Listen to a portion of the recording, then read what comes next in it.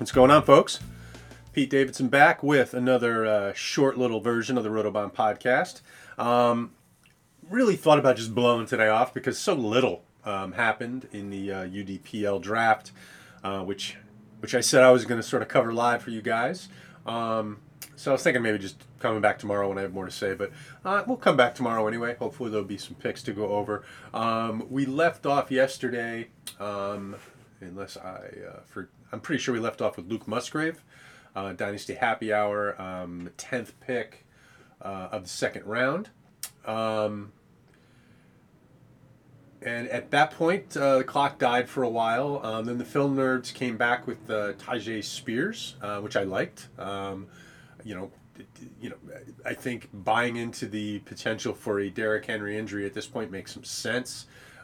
Spears is an exciting back. He's very sudden. He's a very natural runner, so I like that one. Next up, Tank Bigsby. Again, no way to knock that near the end of round two. Solid offense there developing in Jacksonville. Bigsby is a solid back. And as much as everybody likes Travis Etienne, he's already had one major injury, and his running style does lead to a lot of hits on his legs. So I think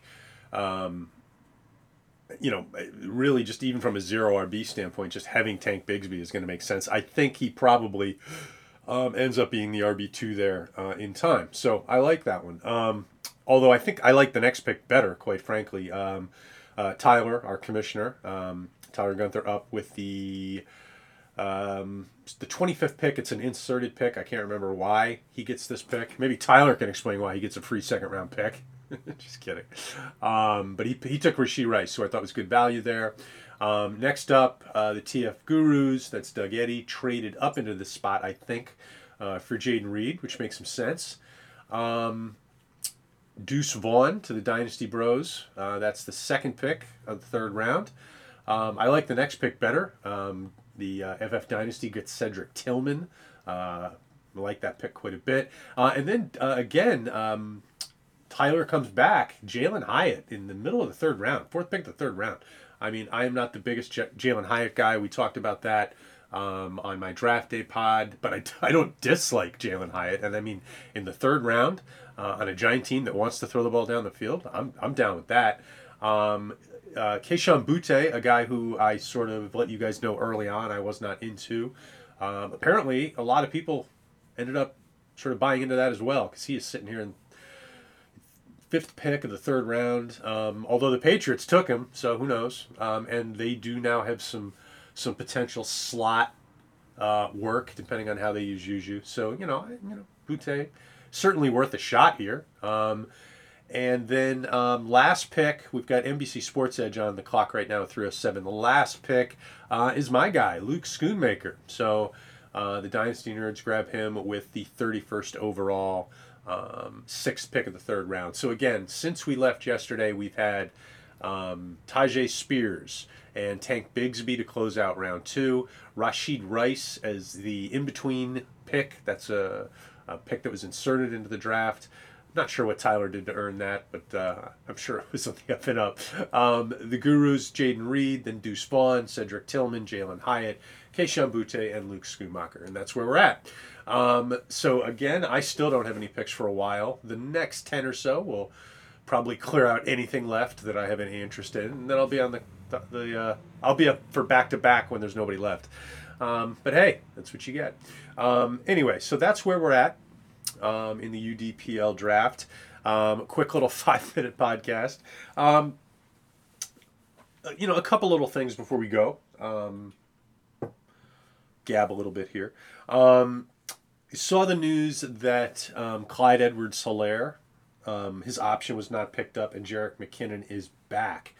Now, you guys know I've never been a big Clyde Edwards-Helaire guy. The value to me was always his proximity to Mahomes, and the fact that he has a pass-catching skill set, which for some reason the Chiefs didn't really use that much, or haven't really used that much. But that really brings me to my point. Now, obviously you've got Pacheco there. He's going to get a lot of the early down work. You've got McKinnon being brought back, who's capable of carrying the ball, and who's a pretty good receiver. And then you've got Clyde Edwards-Helaire, who's going to be back this year. They didn't pick up the fifth-year option, but he's going to be back. He will be healthy because he was beat up last year. And when he was finally ready to return, he wasn't healthy enough for them to want him on the field. Now, some people took that as they're done with this guy. I took it as the guy wasn't probably healthy, because when he's been healthy, he brings something to the table. It's not like, delineate between fantasy value and a guy who can help them win a football game. Clyde Edwards-Helaire has done some good things for the Chiefs. What he hasn't done is do them in a volume sense. He hasn't done them consistently. He hasn't had, consistent 15, 20 touches a game where he's doing good things. The good productions come sporadically. But for the Chiefs, he's done some good inside running. When he has been used as a receiver, he's done some good things. The thing about Clyde Edwards-Helaire that has sort of become obvious, but really should have been obvious, and frankly, the Chiefs taking him at the end of round one never really made sense to me. But the one thing the Chiefs should have known is that they were not getting a fast player. He does not have straight line speed. We knew it when they timed him. You could see it on film at LSU. This guy was never fast. He's quick. And when they shifted, we've talked about this in the pod before, but when they shifted to CEH, they lost that vertical speed element in the backfield. Pacheco gave them some of it back, but he's not much of a receiver. They don't have that. When they had Damian Williams, they had a vertical threat out of the backfield, plus a guy who could do some power running and other good receiving stuff. So this is going to be a cobbled together backfield. I think clearly Pacheco's role can grow, and McKinnon is a guy they were willing to lose. They were so willing to lose him, in fact, that they just brought him back after the draft. They gave everybody in the NFL a shot at him. So they like McKinnon, but they didn't like him so much they wanted to lock him up or anything, okay? So you've got Pacheco, who's somewhat limited. You've got McKinnon, who they like. If the stars align, they'll take him back, but they don't really care that much. And then you got Helaire. So I guess the point I'm trying to make is that right now Clyde Edwards-Helaire is not worth a thing in regular fantasy and in Dynasty. And given the fact that he is going to be part of a high-powered offense, and given the fact that McKinnon's got a long injury history, really all we would need is for McKinnon to get banged up. And this guy could be splitting time with Pacheco, who's probably not going to get a whole lot of passing down usage. Next thing you know, maybe we're looking at a guy who's getting 5-6 targets a game from Pat Mahomes, plus some touches on the ground, and we've got ourselves a useful running back. If there's multiple injuries in that backfield, as much as it probably would drive people crazy to hear it, Clyde Edwards-Helaire, if he's getting the juice, could, for fantasy, for the duration of time where he's getting it, could be an RB1. I know. I'm telling you, he could be. All we need is one back to be getting like 15 or more touches in that backfield, and you've got significant fantasy potential. So I guess my point is, if this guy's just kicking around and someone's like, hey, you take Clyde Edwards-Helaire in the deal? Yeah, I'll take him. If it's a throw-in, absolutely. Anyway, would I go out and spend good money to get Clyde Edwards-Helaire? Well, probably not, okay? But because he really shouldn't cost anything. But he's one of these guys where, yeah, he sits on your roster, he probably doesn't do much, but when he gets activated, when all of a sudden there's some life blown into him, when that little ember catches fire, he could do a lot. I mean, this is a guy who's going to have fresh legs. He's going to be playing for a contract, and he's going to be playing for a team that moves the football up and down the field almost at will when they're running well. So this is a guy who needs to be rostered, and he's a guy that the hidden value is really there. I don't want to go too crazy on this because, but I think sometimes we watch these players get kicked to the curb. We talked about Evan Ingram last year. Evan Ingram now has value again. Guys with talent, and Clyde Edwards-Helaire, as disappointing as he's been, does have talent, right? The disappointment is because this guy was taken at the tip top of rookie drafts, and people invested in this guy. I invested at some point like a second-round pick in this guy myself because I was trying to get as much of that backfield as I could. That ended up being a bad move, by the way, but that was a process move. It wasn't me being high on Edwards-Helaire, but it's important to understand when these guys with talent have disappointed enough where people just sort of give up on them. Because that's the time where it's like, all right, I'll pick this free thing up. Anyway, moving on. just move over to a couple backfield things here. And this is just sort of a pet peeve, but I'm a little bit disappointed in Roto World, the way they handle certain things. I see a headline. It says Jahmyr Gibbs. Greg Cosell, whatever, says Jahmyr Gibbs can be a 3-down back. Really? Okay. Well, that's really good information if that's what he's saying. But then you go and you read. Now, when you're a fantasy information service like RotoWorld, it's pretty important that your headlines are the right takeaway. So if someone's just coming by and reading the headline, they don't get the opposite take of what actually is being said, or a flat, a hot take when it's actually a flat take, which is sort of what happened here. What does Cosell actually say? He says, "Oh, he can be a 3-down back." What is that? What he really means? I mean, look, we already know the guy is a phenomenal pass catching back. So what you're saying is that he can carry the mail on early downs, and then we have a 3-down guy. Well, that's not what he's saying. He goes on to say, I should look it up. I'm sitting going off on the guy. I should look it up, but let me just, you know what, if I'm gonna bitch, I should get it right.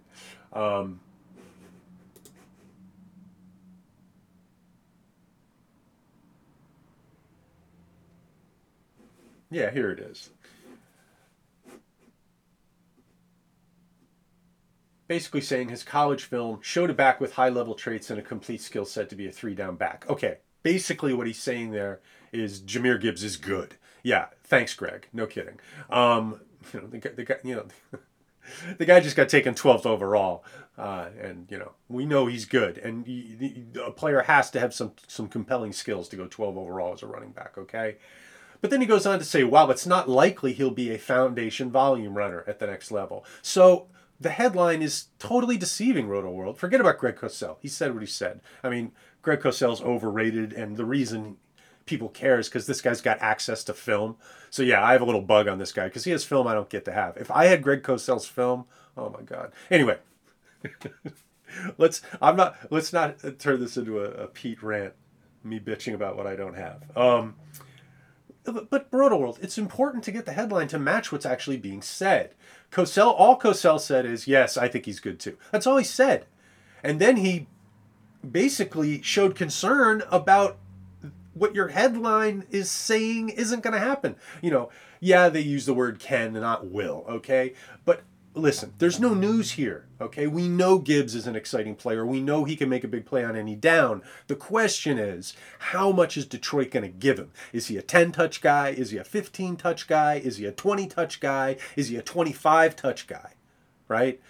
That's where the rubber hits the road. How much are they going to give him? Right?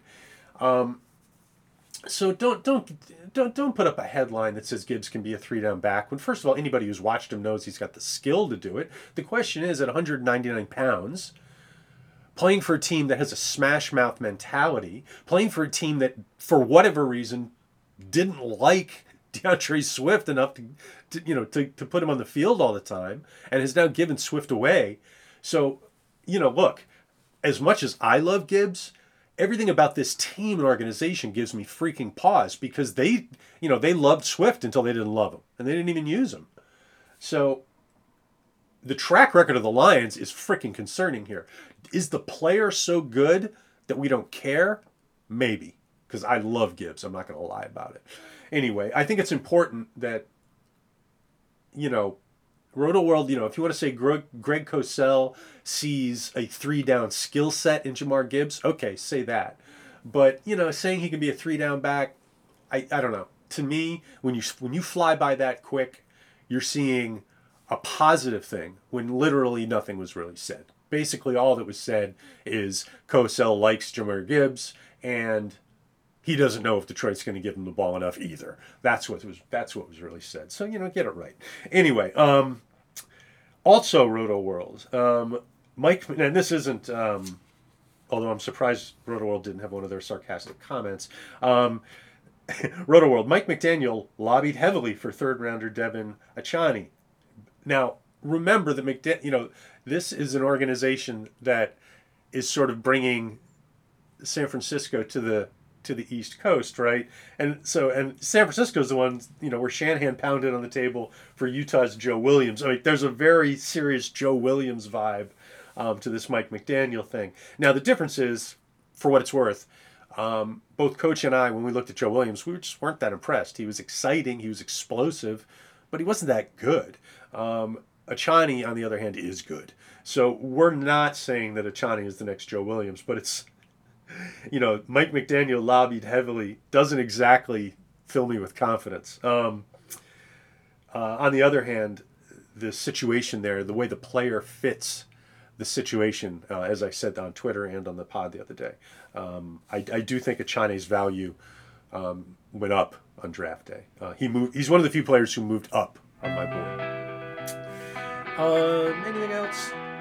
On the side, I do think it's sort of interesting that Josh Allen now has 2 tight ends that sound like cowboys, since he's like a gunslinger. So you got the gunslinging QB now has a Dawson and a Dalton. Dueling Daltons and Dawsons at tight end. That's sort of fitting. I was also thinking, as much as I love Justin Jefferson, and who doesn't,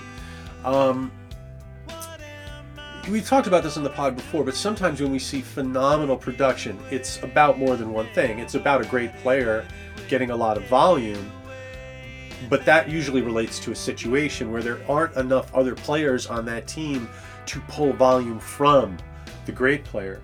So it's quite possible that Jordan Addison, who is potentially a volume receiver himself, could give Minnesota some new places to throw the football, could pull some of that excess volume away from Jefferson, probably end up making Jefferson even more efficient.